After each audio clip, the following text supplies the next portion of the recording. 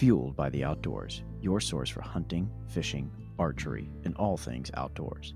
Brought to you by the Elite Outdoors.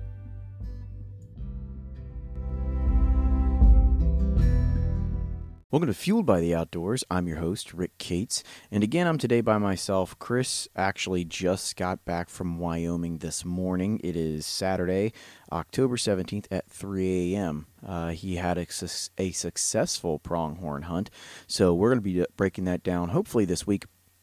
So we'll be bringing that to you, as well as my recent Cumberland fishing trip that resulted in my father's largest striper ever caught, 40 pounds, and my largest rainbow ever caught, that was 8 pounds. And we have some really great stuff coming to you guys when we actually sit down, both of us together. But again, for me, it's just me this week, so we'll get at it.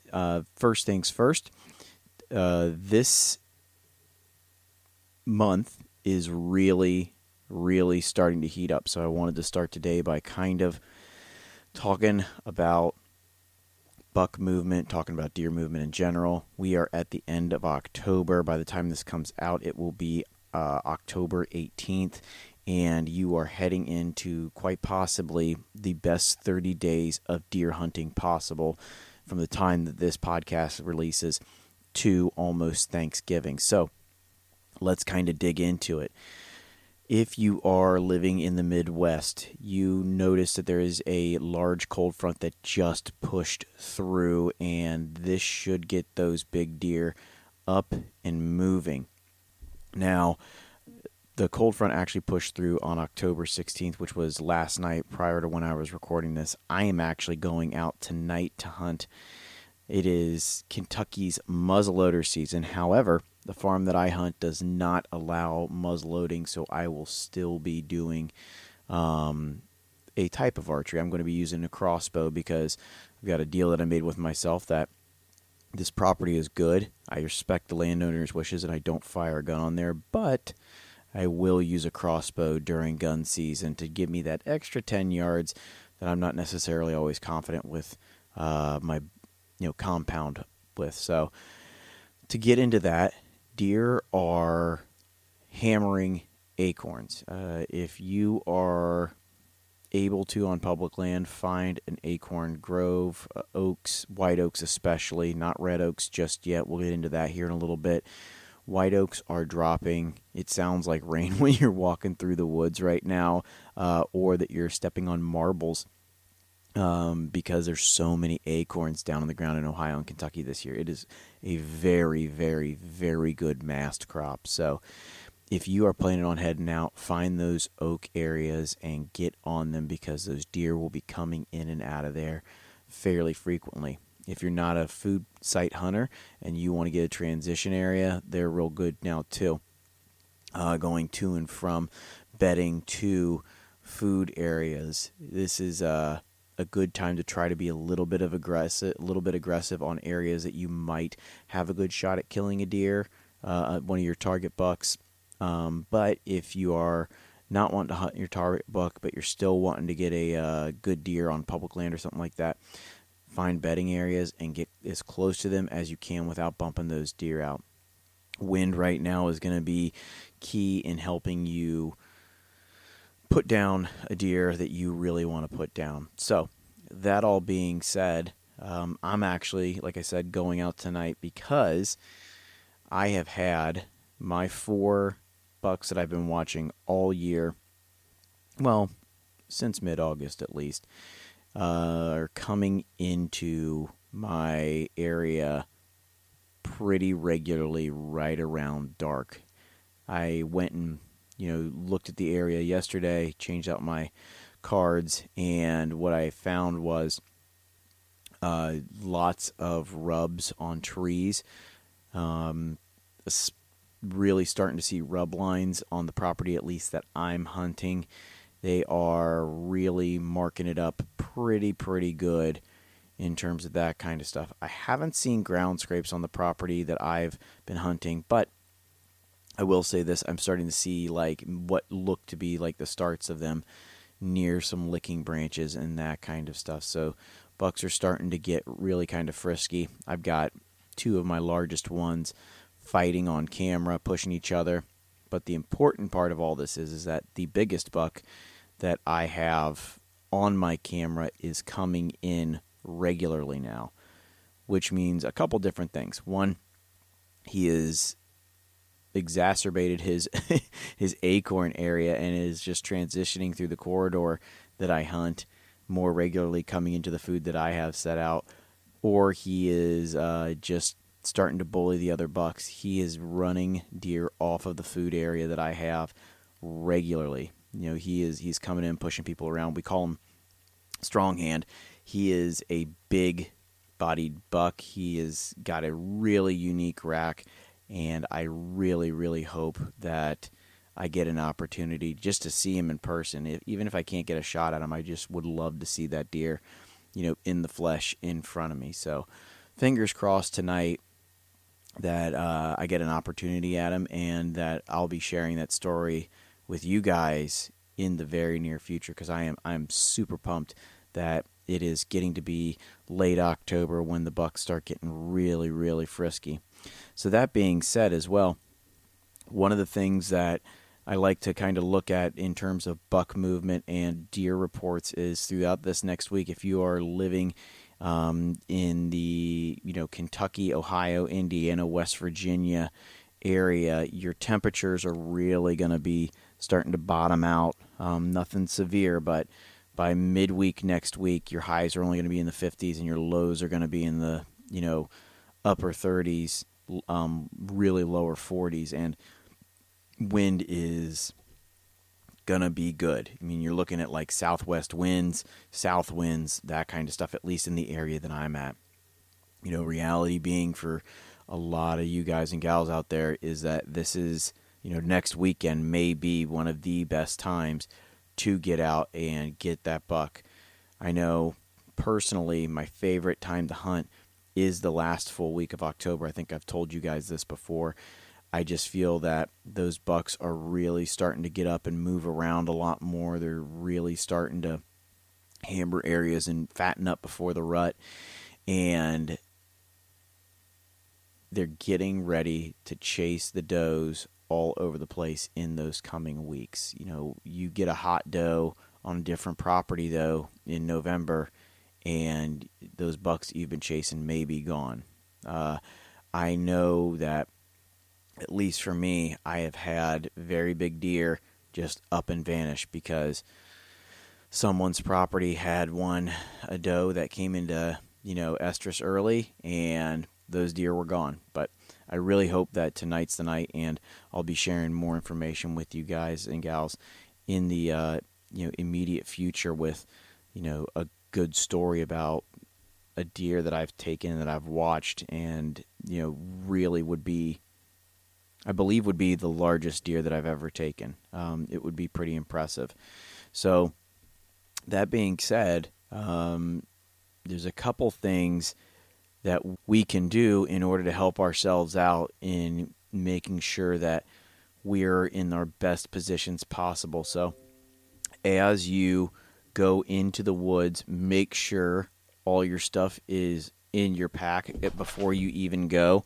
Make sure that you have everything strapped and taken in. If you're taking camera equipment in to film your hunts or take pictures or anything like that, make sure it's secured in your bag, and so you can get it up there. You can get the good footage that you want. If not that, make sure that you have all your calls. If you like to have a grunt tube, if you like to have rattling antlers, make sure it's all in your pack the day before you want to go. There's nothing worse than getting up in your stand and realizing you've forgotten stuff.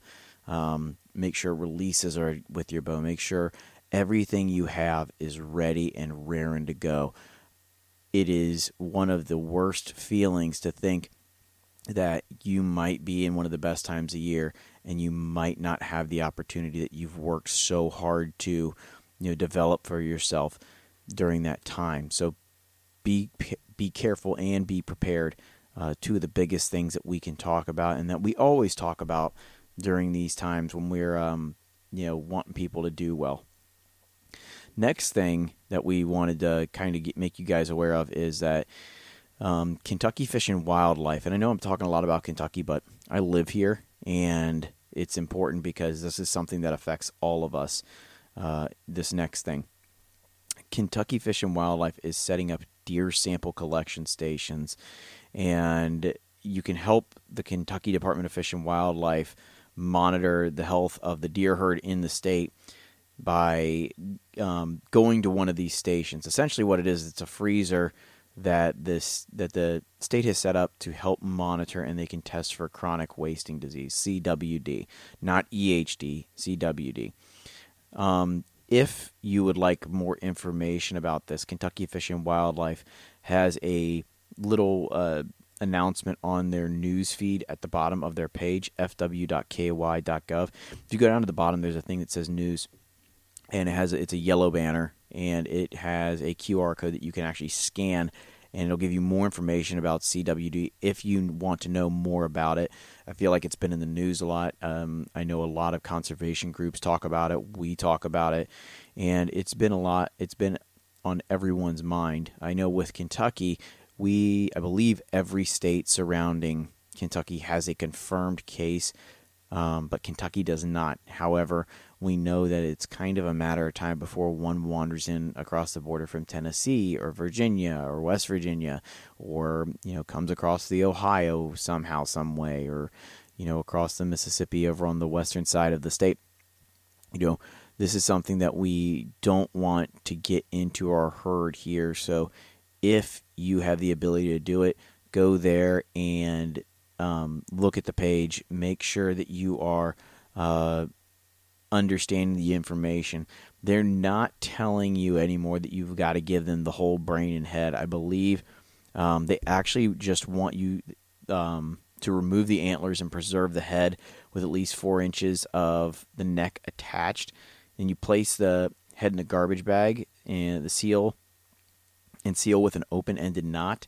The garbage bags are available at each one of the locations. You fill out the tag, and you must provide your name, phone number, email address, telecheck confirmation number, county of harvest, and indicate whether the deer was male or female, and if the deer was harvested on public land. The top portion of the tag should be attached to the garbage bag. Zip ties are provided, and place the bag sample into the freezer. Step-by-step instructions will be posted at each location. This collecting of samples is critical to make sure that we maintain the deer herd, and not only the deer herd, we also have elk in our state. And, states spend a lot of money managing big game. This is our way of being able to help them out and manage these things as well. So all the location details are available if you go to the chronic wasting disease page on fw.ky.gov.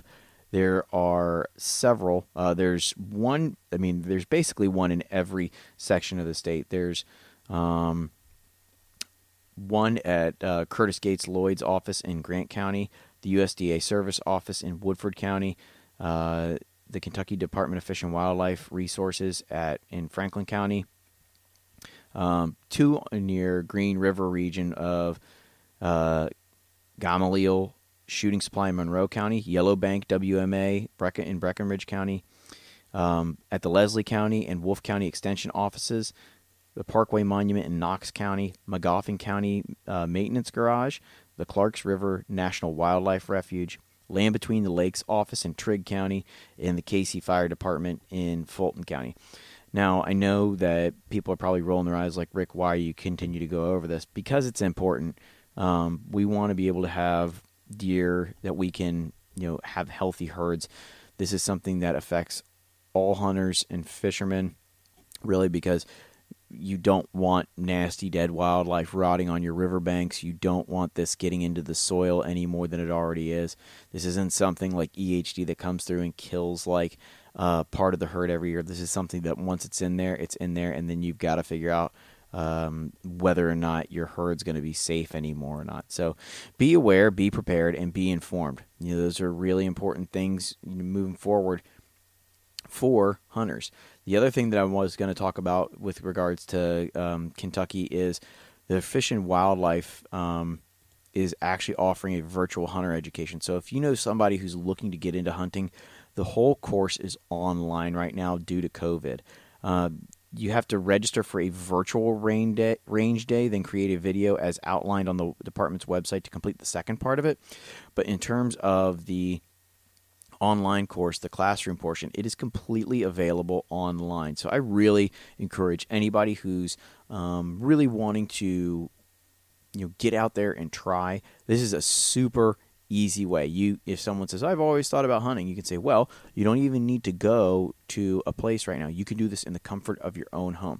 So if you go to fw.ky.gov/huntered, you'll have the ability to take the entire course online with the exception of the range day. That's got to be done virtually, and they show you how to make a video and do things like that.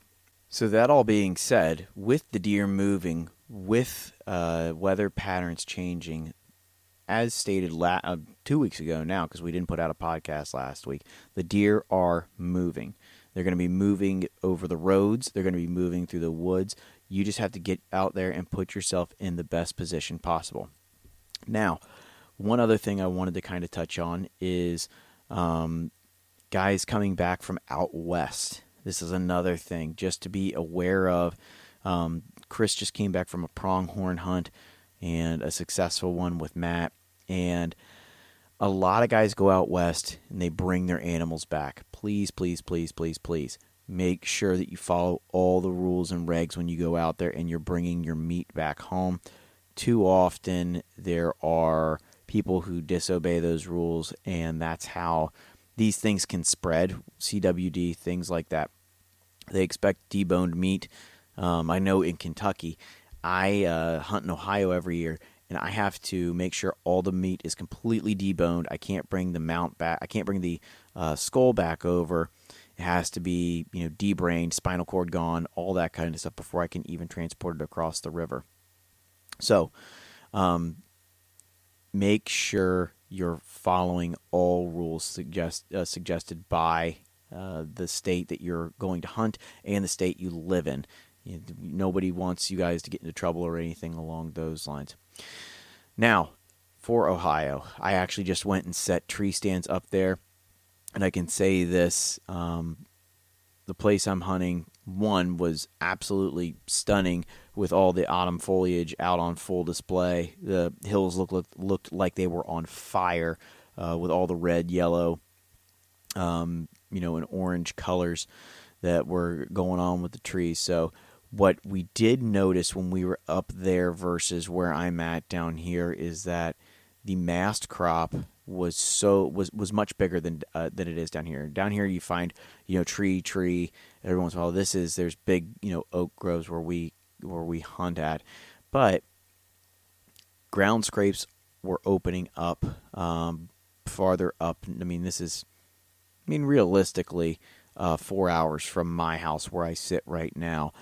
And ground scrapes had started to open up. These deer are really starting to get ruddy in that area, which was really, really great to see. There's actually a really nice buck that is in the area of where my stand is, and I'm really hopeful that I'll get a good shot at him. I'm right about a third of the way up on a ridge, and I actually forego my first rifle weekend in Kentucky to go and hunt Ohio because I like doing it so much.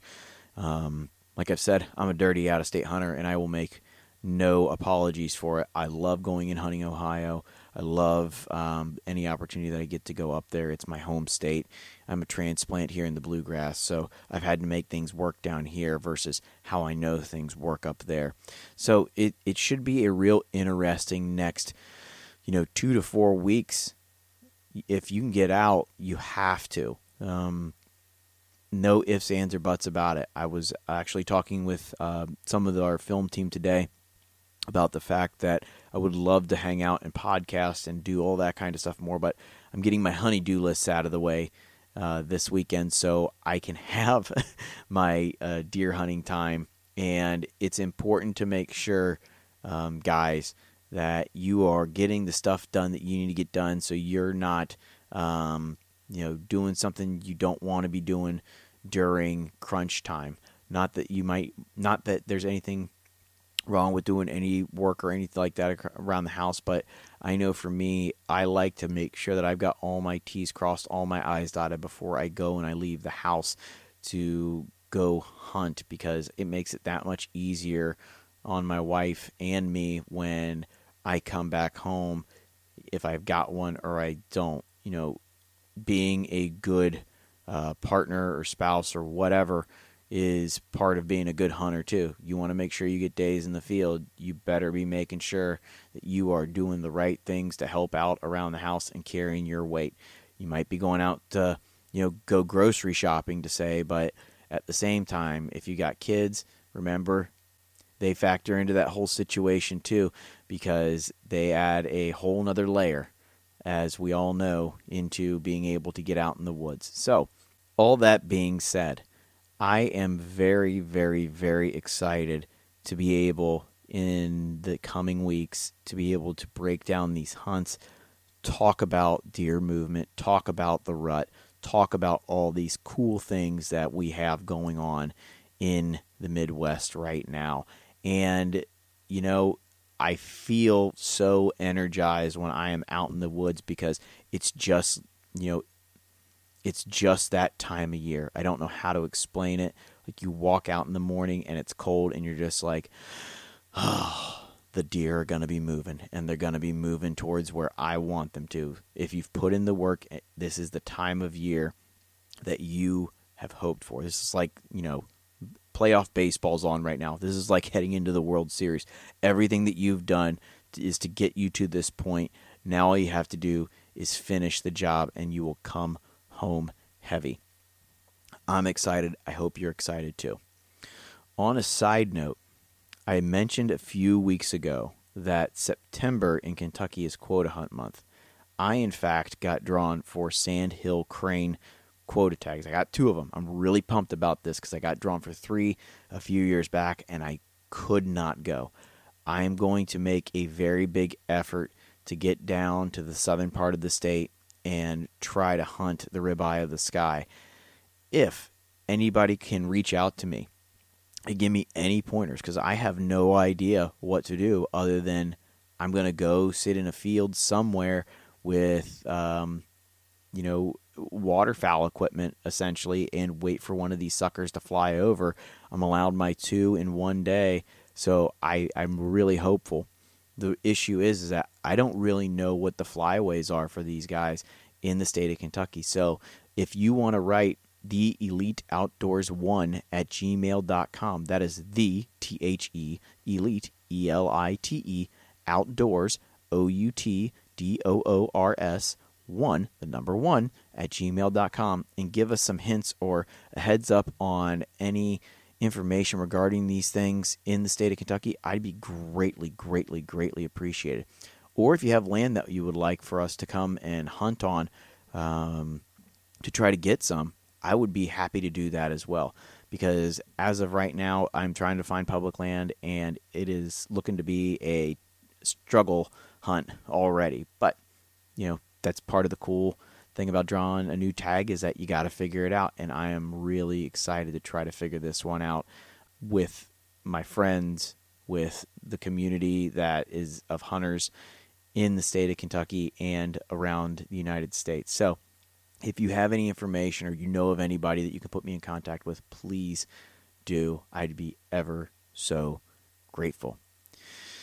Well, this has been Fueled by the Outdoors. I've been your host, Rick Cates, and I hope to talk to you soon. And I know we will be talking about big bucks, pronghorn, and many other cool things in the weeks to come.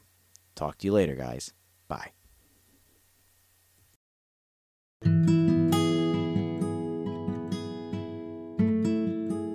And that will do it for our podcast today.